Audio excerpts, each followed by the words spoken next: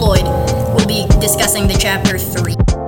We leave off Chapter 2 with our original characters, Johnny, Ponyboy, Cherry, Marcia, and 2-Bit leaving the movie. Cherry and Marcia leave with their original dates, and Ponyboy and Johnny go and lay in the vacant lot. After falling asleep and coming home late, Derry hits Pony in an argument, and he and Johnny proceed to try and run away. At the beginning of this chapter, they have a conversation about their families. He's talking with Cherry, and then it comes up about Derry, and that's where we find out a bit of insight on Ponyboy's relationship with Derry. Yeah, we see a lot of more of the negative aspects of how they do things in their house. Yeah, people just think that Derry is a cool brother to Johnny, and we get to see that, he kind of loses it and goes sicko mode and slaps him. Ponyboy's a bit embarrassed because everyone's on the side of Derry, and it makes him look kind of stupid. So then he, gets a bit upset and... Yeah, and he even lashes out at Johnny, and, everybody knows Johnny has it rough. Yeah. It was just him being angry. He can't get mad at Johnny for his problems being worse than his.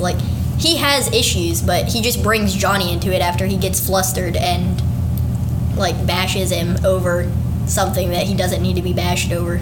2-Bit obviously gets a bit mad at Pony for reacting like that. And then Pony says, it ain't fair that we have all the rough breaks. And I think that's a bit unfair for him to say, acting like they're a big group after he just roasted Johnny for no reason.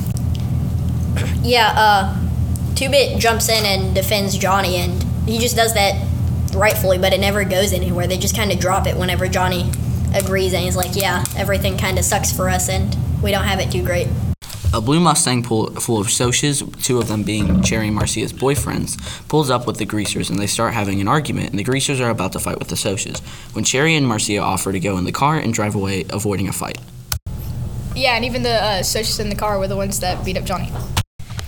So Johnny and Ponyboy went to go hang out in the lot and just chill out. They wound up falling asleep, though, and stayed there until 2 in the morning. Pony returns home to find Derry and Soda worried about him being gone so long. They have an argument. Soda tries to defend him, but Derry gets mad at Soda for always defending Ponyboy. Derry slaps Pony out of anger, and he tries to run away to find Johnny.